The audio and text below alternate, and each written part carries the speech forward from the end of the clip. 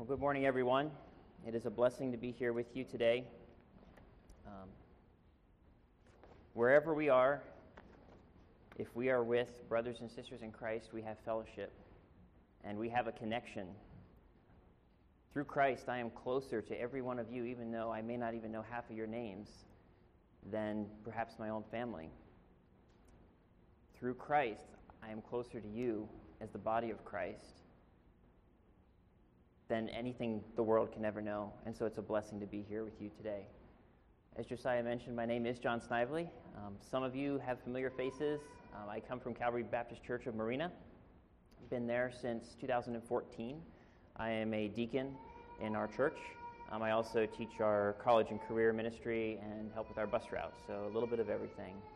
My wife Patty is with me here today, and it's a blessing to have her. And before we get started, and I share my testimony and what the Lord has laid on my heart, let's open in prayer. Dear Heavenly Father, I thank you that I can call you Father, that those of us who have been saved through the work of Christ can call you Abba, Father.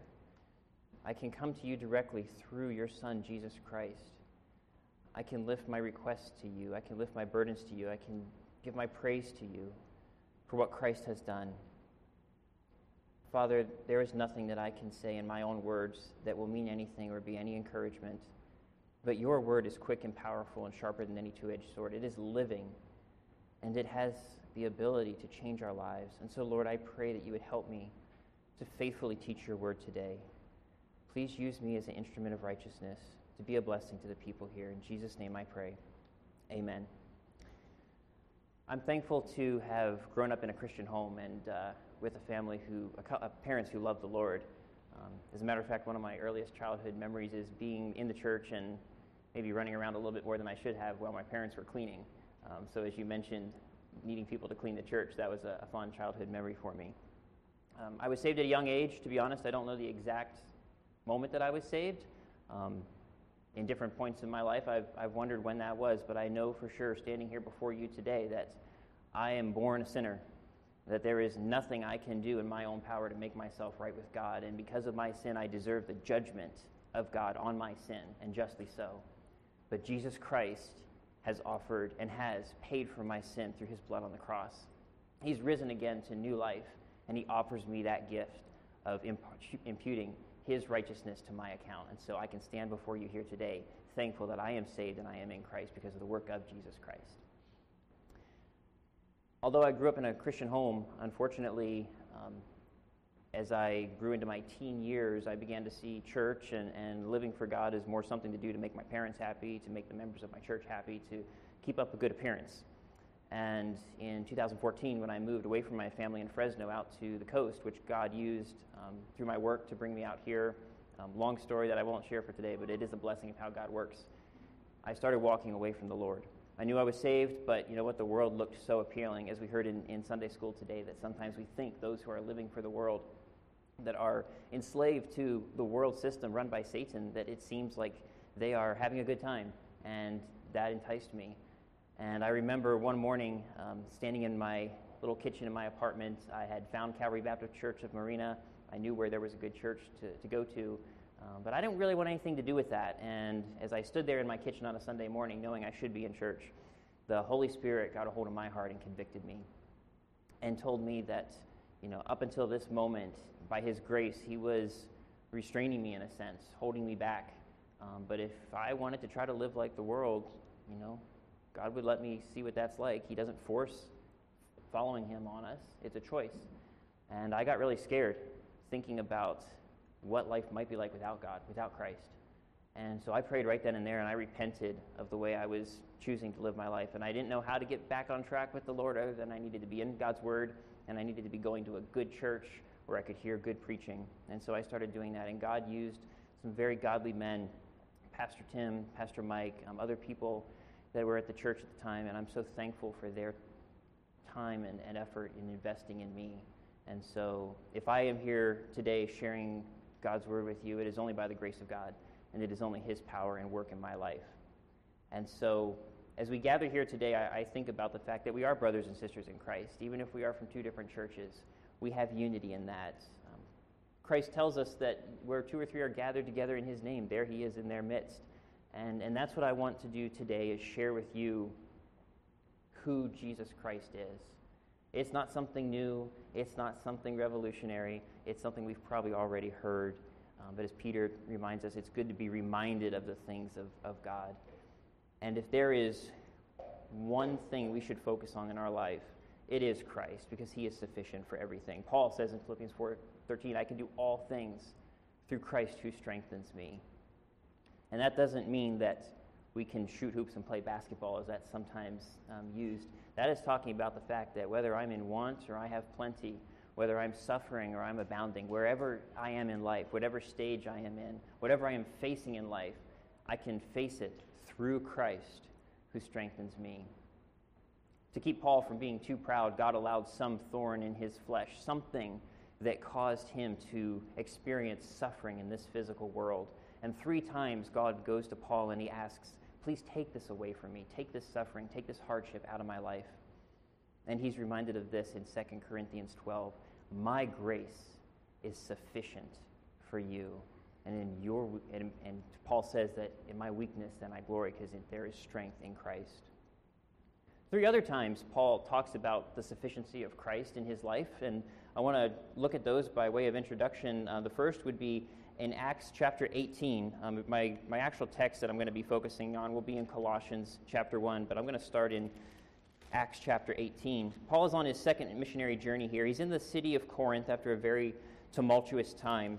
Just by way of background, Paul has seen a vision of a man from Macedonia saying, come and help us. And so Paul travels there to preach the gospel with Silas. They arrive in Philippi, and Paul and Silas followed the leading of the Holy Spirit. And where does that get them? It gets them beaten and thrown in jail for delivering a girl from a demonic spirit.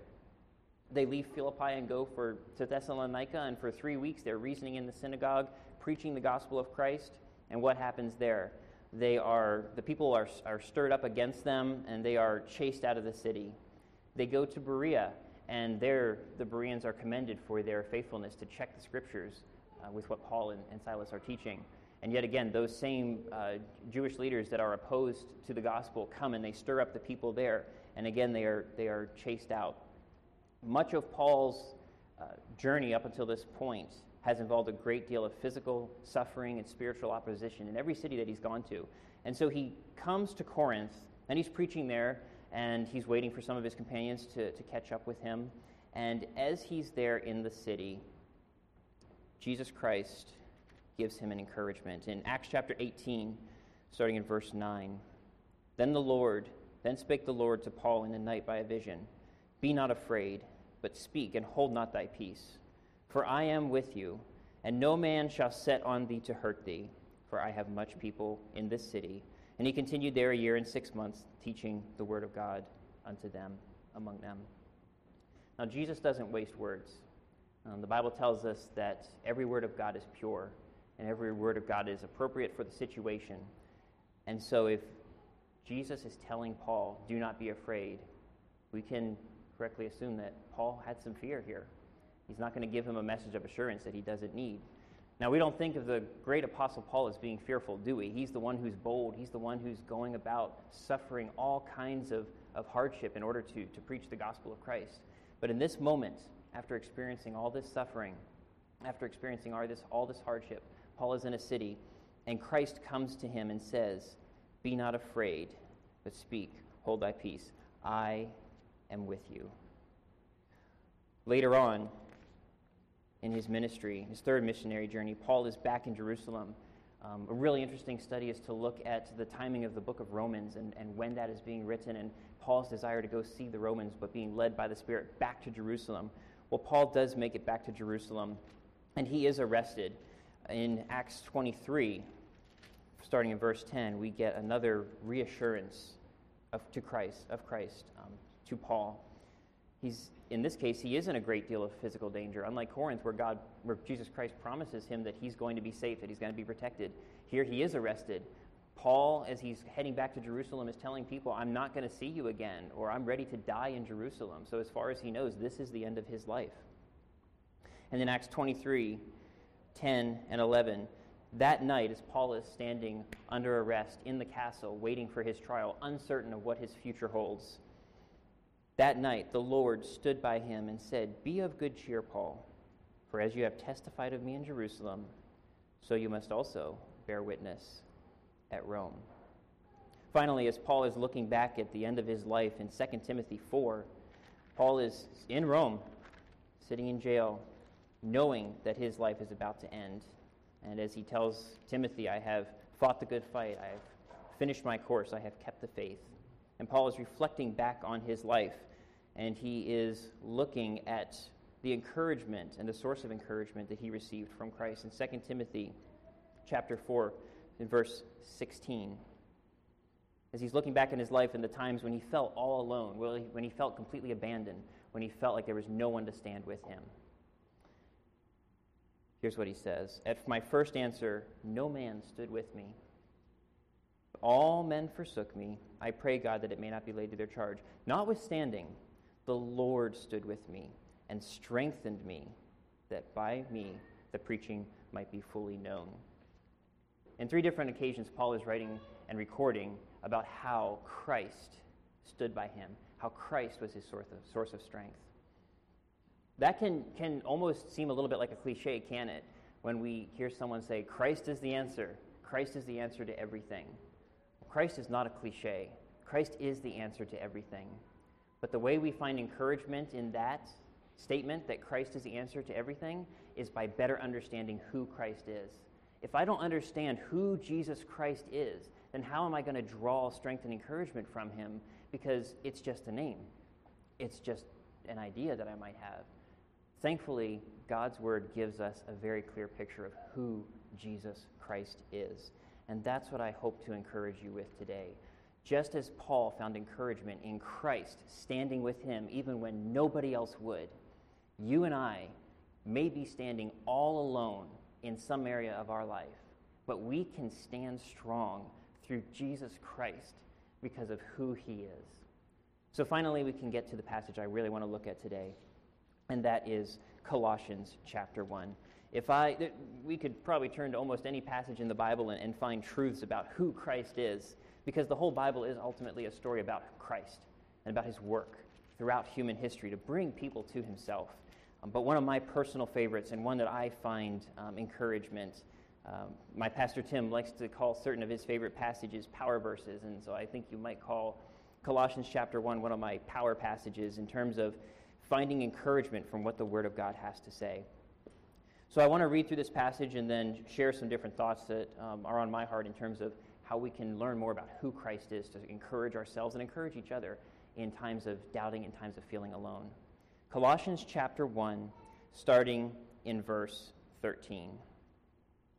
God, we're talking about God here, who delivered us from the power of darkness and has translated us into the kingdom of his dear Son. God the Father has delivered us from the power of darkness and translated us, transformed us, moved us over into the kingdom of his dear Son, in whom, Jesus Christ, his Son, in whom we have redemption through his blood, even the forgiveness of sins, who, Jesus Christ, is the image of the invisible God, the firstborn of every creature. For by him were all things created, that are in heaven and that are in earth, visible and invisible, whether they be thrones or dominions or principalities or powers. All things were created by him and for him. And he is before all things. And by him, all things consist. He is the head of the body, the church, who is the beginning from the firstborn of the dead, that in him he might have the preeminence.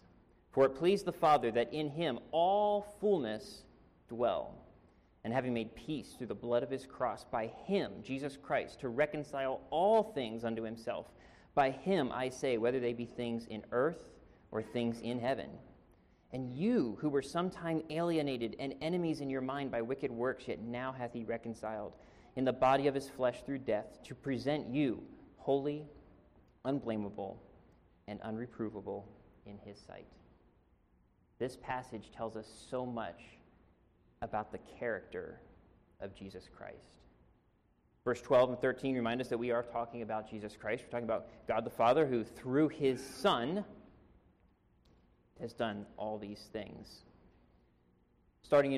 Going back to Colossians 1, looking at verse 14 and 17, in whom we have redemption through his blood, the forgiveness of sins. What are some things that we can know about Christ? Well, first of all, I just want to think about the passage as a whole before we even get to the specific characteristics that Jesus Christ is described by in here. We know from the book of John that in the beginning was the Word, and the Word was with God, and the Word was God, right? Jesus Christ is the Word of God. The Word became flesh and dwelt among us. In 2 Peter, Peter reminds us that no scripture is of any private interpretation, but holy men of God spoke as they were moved by the Holy Spirit. And of course, an Awana verse, 2 Corinthians 3:16, all scripture is given by inspiration of God and is profitable for doctrine, for reproof, for correction, for instruction in righteousness. People, men of God, were inspired to write these words. These are the very words of God. Jesus Christ is the Word of God. In John 16, Jesus is talking a little bit about this process of sending the Holy Spirit, and he says in John 16:7 and down in 12 through 15, he says, "Nevertheless, I tell you the truth. It is expedient for you that I go away. For if I go not away, the Comforter will not come unto you. But if I depart, I will send him to you." Jesus was reminding his disciples that I have to leave you, but I'm going to send the Holy Spirit to you. The Holy Spirit through which we have our inspired Word of God. A little bit later in John 16, starting in verse 12, Jesus says, "I have many things to say to you, but you cannot bear them now." There were things that Christ wanted to tell his disciples. It was not the right time yet.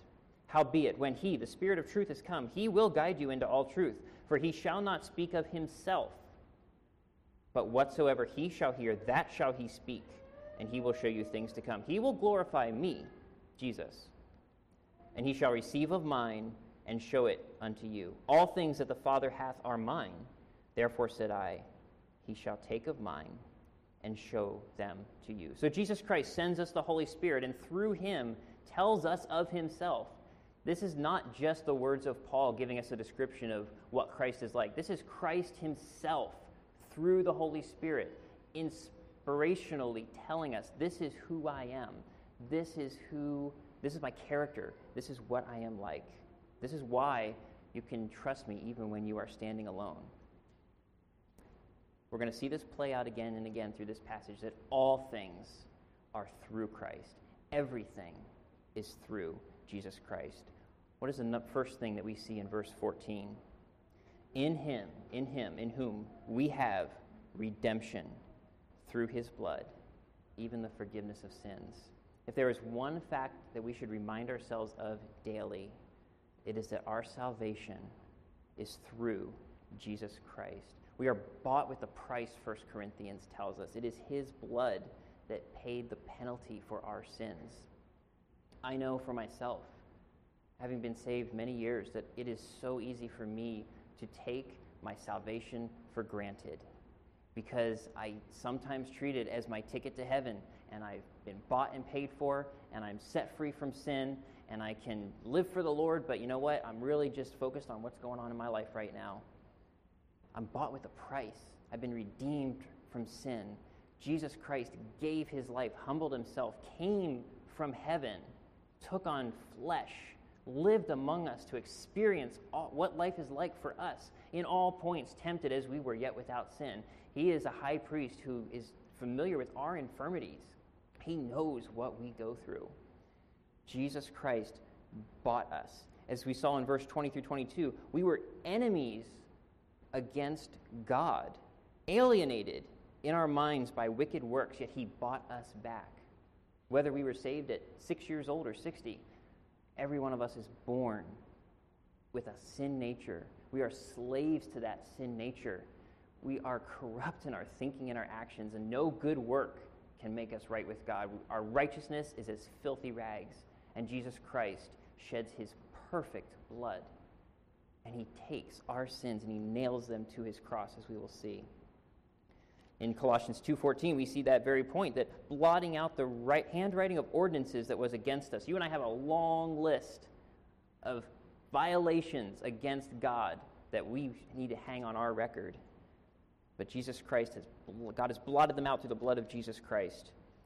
Took that which was contrary to us and took it out of the way, nailing it to his cross. 1 Peter 3:18 tells us, "For Christ also has once suffered for sins, the just for the unjust, that he may bring us to God, having put to death the flesh, but made us alive through the Spirit." Jesus is the only way the human race could meet the demands of an all-holy God. Without Christ, none of us have any hope of salvation from the path of judgment that we are born into. If we want to be like Paul and be able to say, "I stand with Christ, Christ stands with me, and I trust in him no matter what I am facing, though all others forsake me, I can stand strong." The first reason I can stand strong is because Jesus Christ has bought me and made me his own and brought me to him. Romans 5:1 tells us that, "Therefore, being justified by faith, we have peace with God through our Lord Jesus Christ." Christ is everything. Everything in our life is through Christ. The most important thing of which is our salvation, our being bought back and redeemed from God. I don't in any way want to seem like I'm trying to get salvation out of the way, because we could talk every Sunday about salvation. But as the writer of Hebrews tells us, let us leave behind the principal things of our doctrine and move on to more spiritual things. And so, as thankful as I am for salvation, that is not the only way that we should view Christ in terms of who he is and his character. And starting in verse 15, after we've established our salvation as the most important thing of all, we learn more about the character of Christ. In Colossians 1:15, Paul tells us that Christ is the image of the invisible God, the firstborn of every creature. In verse 19, he's going to tell us that it pleased the Father that in him, in Christ, should all fullness dwell. In John chapter 1, verse 14, I'm going to turn there just so I can read the verses accurately. In John chapter 1, verses 14, it's going to tell us that the Word became flesh and dwelt among us. And the Word was made flesh and dwelt among us, and we beheld his glory. The glory is of the only begotten of the Father, full of grace and truth. Down in verse 18, the point is emphasized again. No man has seen God at any time. The only begotten Son, which is in the bosom of the Father, he has declared him. In John chapter 14, a little bit later on in the book, John is a great book, by the way, for establishing the deity of Christ, where Jesus says, before Abraham was, I am. I have existed. I and the Father are one. Jesus himself made those very clear claims that he is God. But in John 14, in verses 8 and 9, Philip said to him, to Christ, "Lord, show us the Father, and it will suffice us." Christ, we just want to see God the Father. We just want to see what he looks like, and we'll be satisfied. And Jesus said, Have I been so long with you, and yet you have not known me, Philip? And he that hath seen me hath seen the Father. How sayest thou then, Show us the Father? Christ is the image of God. Do we want to know what God is like? We look to Christ. Do we want to know who our Heavenly Father is? We look to Christ. Through Jesus Christ, we find the perfect image of God. He's not only the image of God, he is God. He is the image of God, he is the picture of God, he is fully God bodily. But he's a lot more than just our salvation and just the image of God. In verse 16, we see that he has created all things. 16 and 17 are two of my favorite verses in the whole Bible.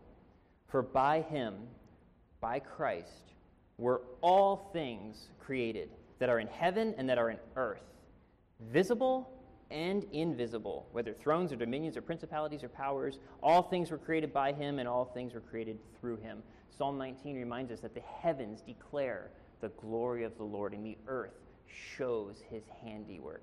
Day after day, we can look at the natural created world that God has made.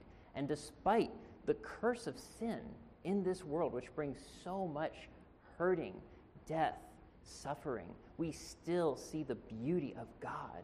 We still see the beauty of creation and what he has made. I'm really not familiar with a lot of astronomy and sort of outer space science things, but recently maybe it wasn't recently, I guess it's been up there for a while. There's this James Webb telescope. Maybe some of you that are interested in stars and astronomy have seen really beautiful pictures of the expanses of the universe. Way out somewhere there, couldn't even tell you where, is some very large gas clouds, something like 5 light years long. They're referred to as the pillars of creation. If you ever do a Google search for space images and you look up pillars of creation, they look like these giant fingers of a hand almost, these massive gas clouds, something like 5 light years long. And since that didn't mean anything to me, I had to look it up. And 5 light years is about the distance from our solar system to the nearest star. So if you were to get in your little spaceship and fly off for 5 light years, you would reach the nearest star. That whole time you could be traveling inside of this gas cloud and not reach one end or the other. That's how massive these formations are out in space. The scientists were all excited because they had seen this little jet of gas that was shooting through the galaxy at 450,000 miles an hour, and it had traveled something like 60 trillion miles from the last time they had photographed it with Hubble till this latest photo by James Webb. And so I was all excited. I'm comparing pictures, and I'm trying to see the difference of how it's grown and changed. And then finally I found a photo, and they show what 60 trillion miles of travel looks like, and it's this tiny little dot way in the center of the photo that just looks like a little line. Whoever thought that a structure out in the universe could be so large that 60 trillion miles of travel just looks like a speck in the middle of that? Christ created that. Christ made that. That is his handiwork. We should be thankful that we live in a time when we have access to so much information on God's creation. I was thinking about the ocean. Even here, we live fairly close to the ocean, and you go down to the aquarium, you look at their new deep sea exhibit. If you've been over there, they have these giant king crabs, Japanese king crabs. They're something like 4 feet tall. They're horrible looking things, and they're just amazing. They live way down at the bottom of the ocean. Until recently, when we've had the technological ability to even access some of those things, you realize those creatures have existed since God created them, and they've just been living out under the ocean there, glorifying God in their creation, and no human being has ever seen them. There are still parts of our universe that are completely unseen to us as human beings, and yet they exist for no other purpose, really, than to glorify God. And they're just there, whether we see them or not. All of creation is made by Christ, and it glorifies God. But he has not just made the physical world that we can see with telescopes and submarines and microscopes. He has made all things invisible. It says, again in verse 16, "For by him all things were created that were in heaven and that were in earth, visible and invisible, whether they be thrones or dominions or principalities or powers." This does not mean the invisible things that I have yet to discover with my electron microscope. This is the invisible, the intangible things, the principalities, the powers, the forces of this world. Everything is created by God, is allowed by God. As we're going to see in a minute, is sustained by God. California, I'm originally from Pennsylvania. My wife is from Pennsylvania. Politics of Pennsylvania can be somewhat similar to California in some sense. Obviously, it's no surprise to anyone to say that California is a more liberal state. In many ways, I see policies being implemented, whether at the county level or state, that are very much against what the Bible teaches. It can be very discouraging at times to think about how living in this place where so many people seem to want to do the exact opposite of what God calls us to do. How can we survive in a place like that? How can this be happening? It's very discouraging at times. You realize that every power in this state, every power in this county, well, we're in a different county, right? Both of our counties. Every power in our nation, in the world, is created by Christ. He sets the boundaries of the nations. He sets up rulers and tears them down. He chooses who is in control. Everything is created by Christ. And we're going through Isaiah in Sunday evenings and learning about God calling up Cyrus to be his messenger, to be his servant, an ungodly king that would not acknowledge God as the one true God, and yet God calls him his servant. Why? Because Cyrus is under God's hand. He may not do what God wants him to do. Our leaders may not follow what God would have them to do, but they do not make a single decision that is not outside of what he has ordained to happen. When I feel like my political world is spiraling out of control, when I feel like there's no one who's standing with me, when I feel like Elijah, I'm the last one left, Lord, you know what? I can remember that every principality, every power, every dominion, every ruler is created by Christ. Once again, we see that everything in our experience is through Christ. In Colossians 2:3, Paul says that in him, in Christ, are hid all the treasures of wisdom and knowledge. It's not just political powers and forces and world movements that are invisible forces that God has created. Wisdom, knowledge, understanding for how to live, everything that we need for life and godliness is through Jesus Christ. Do you see the picture here? We can go to Christ for any area of life, anything we need, anything we face, no matter what it is. Our answer is Christ, not because it's a cliche, not because it's some short bumper sticker that we, put somewhere to remind ourselves. No, Christ is everything because he has created everything. He has authority over everything. He is our salvation. Everything is through Christ. One of my favorite verses in the whole Bible, Colossians 1:17. Not only did Christ create everything, he didn't just start this world spinning and then send it off its merry way. He didn't just establish the laws of gravity and the thermodynamic forces and then say, off you go. He didn't just create everything, visible and invisible.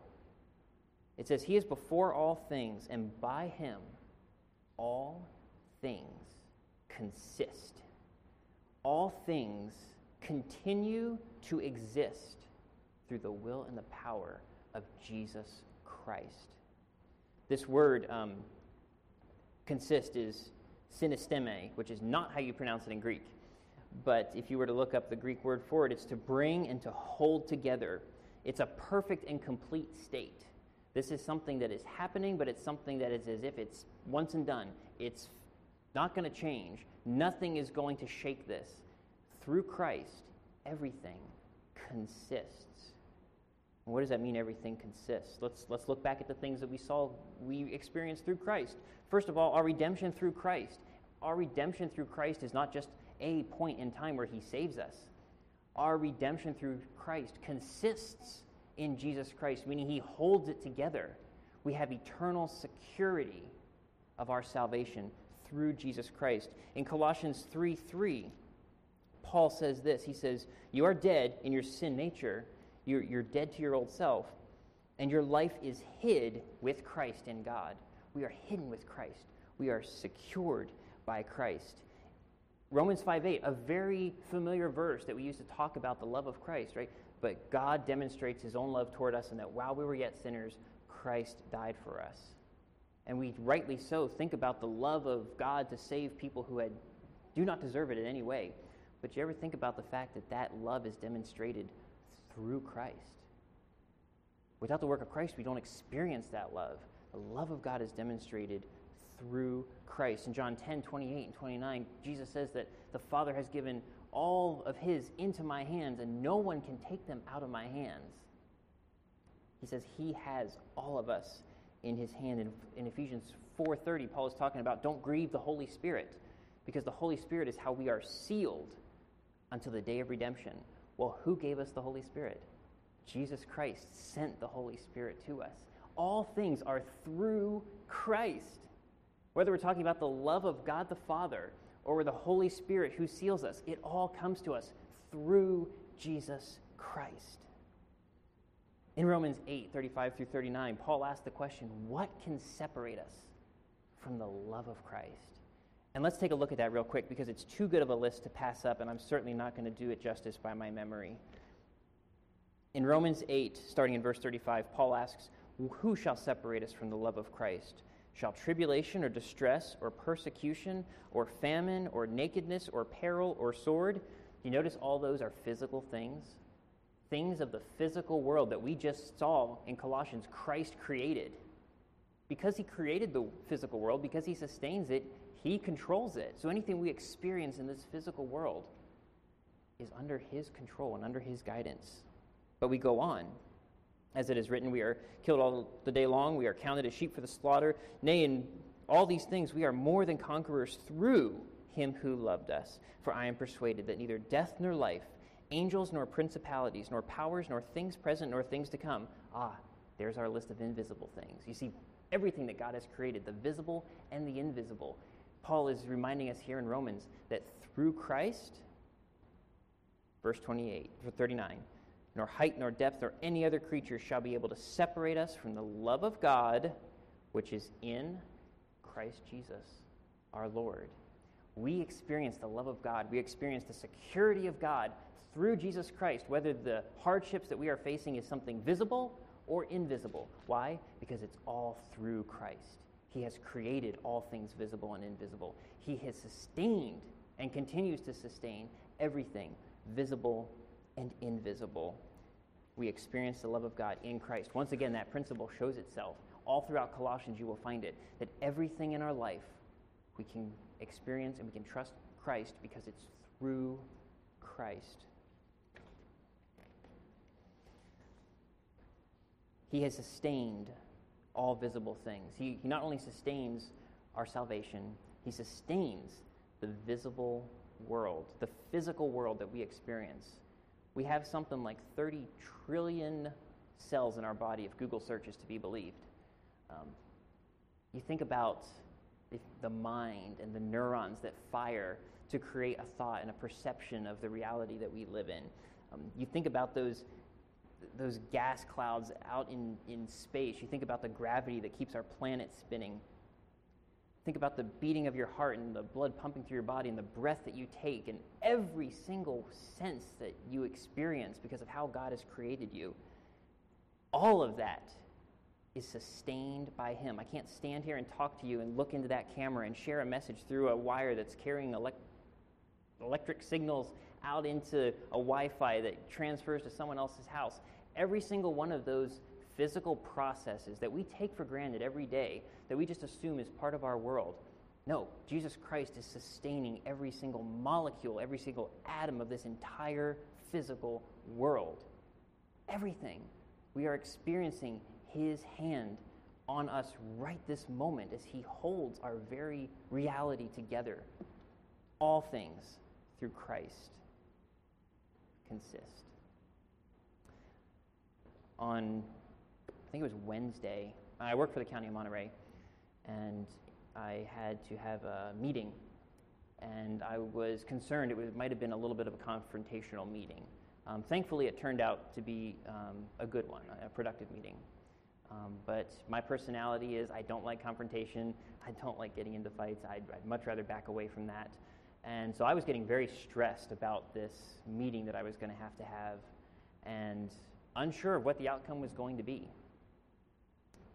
And how I encouraged myself, because I didn't know what to say. I didn't know how to approach this party. I didn't know how I was going to come up with the right words. I didn't know how I was going to make this work. I prepared, I took notes, I did my best to make myself ready as I have a responsibility to do, but in the end, I was afraid I was going to walk in there and just be blank and not know how to handle the situation. When I reminded myself that every thought I have is sustained by Christ, every neuron firing in my brain is consisting by him, that my very being is under his control, is in his hand, that he holds me, that he loves me, that he cares for me, I could walk into that meeting being very much afraid, but knowing that my life consisted in Jesus Christ. And whatever happened, I could trust him. I could go to my Heavenly Father and say, Father, I'm frightened. I'm not sure how this is going to go. But you know what? I know you created me. I know you gave me certain emotions and thoughts and abilities and skills and talents. I know you work in my life. I know I have your Holy Spirit sent by your Son, Jesus Christ. And I trust you that just as in Christ I consist, I trust that you are going to help me through this. And you know what? He did. But even if it turned out to be an absolute disaster, he was still there with me. He was still watching over me. In him I consist. Maybe it's a meeting at work, something with your job that you're concerned about. Maybe it's a relationship where you hope for a certain outcome and aren't sure how to approach a situation or handle a situation. Maybe it's, as I said, our state and the politics that we find ourselves in, where we seek truth and justice and find it corrupted at every turn. Where can we go for comfort? Where can we go for help? We go to the one who holds every invisible thing in his perfect, unchanging, unstoppable will. There is nothing in this world that you cannot face with Christ by your side. Why could Paul the Apostle say, everyone forsook me, but Christ stood with me, and that was enough? Because he understood that Jesus Christ created this world, that Jesus Christ sustains this world, physical, invisible, every part of it. He knew he had the one who made it and was holding it together right there with him. I can't ask for anything better in my life than to have Christ standing with me. So what should be our response to these facts? This is a great list of things that tells us who Christ is. We see the character of Christ, the Son of God. But how do I apply that to my life? Well, first of all, we should remember that our purpose here is to glorify God. And so when we talk of who Christ is, and we remind ourselves of who Christ is, or we share with others who Christ is, we are glorifying God through Jesus Christ. In Philippians 2, 8 through 11, Paul gives us a little summary of this when he reminds us about our purpose in life. He says, Philippians 2, starting in verse 8, talking about Christ again, being found in fashion as a man, he humbled himself and became obedient unto death, even the death of the cross. Wherefore God hath highly exalted him and given him a name which is above every name, that at the name of Jesus every knee should bow, of things in heaven, of things in earth, of things that are under the earth, and that every tongue should confess that Jesus Christ is Lord. Why? To the glory of God the Father. Jesus talks about this when he's on earth. He says that I am not here to glorify myself. I am not here to make my own name. I am here to glorify my Father. And through that, God brings glory to his Son, Jesus Christ. In Colossians, again, we see in chapter 3, verse 17, that we are to, whatever you do in word or deed, do all in the name of the Lord Jesus, giving thanks to God and the Father by him. When I talk about doing everything through Christ, it doesn't mean I trudge along in my life hoping that I can barely get by. Well, Christ is with me. No, Christ is the one that's holding my very reality together. He's got my life secured in his hand. I can trust him, and so I can do everything for Christ because he is everything. Another familiar verse, a few verses down in Colossians 3, 23 and 24. Whatsoever you do, do it heartily as to the Lord and not to men, knowing that of the Lord you shall receive the reward of the inheritance, for you serve the Lord Christ. How wonderful to serve a Savior who we can trust in for everything, because literally we are not even here without his will, without his creating us, without his sustaining us. Quickly now, as we go to Colossians 2:8, the other thing how we need to apply this to our life is we need to cast off Satan's counterfeits. Paul does an incredible job of concisely talking about the infinitely wonderful power and nature of Christ. And then in chapter 2, verse 8, he says, beware.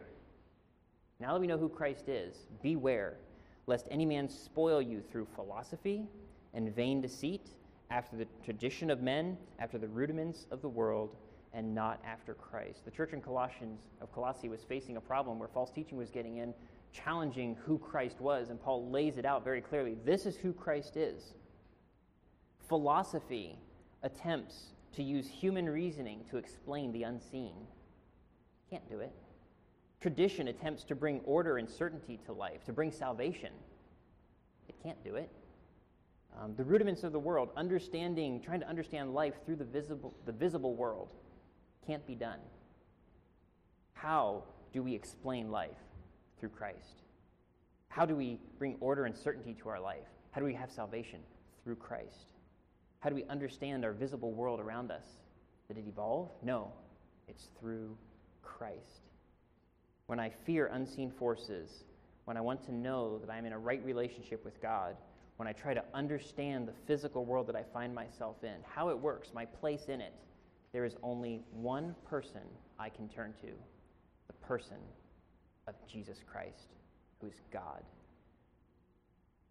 Paul could sit alone in a prison cell saying, "The Lord stood with me," and that is enough, because he understood that everything in his life, seen and unseen, was through Jesus Christ.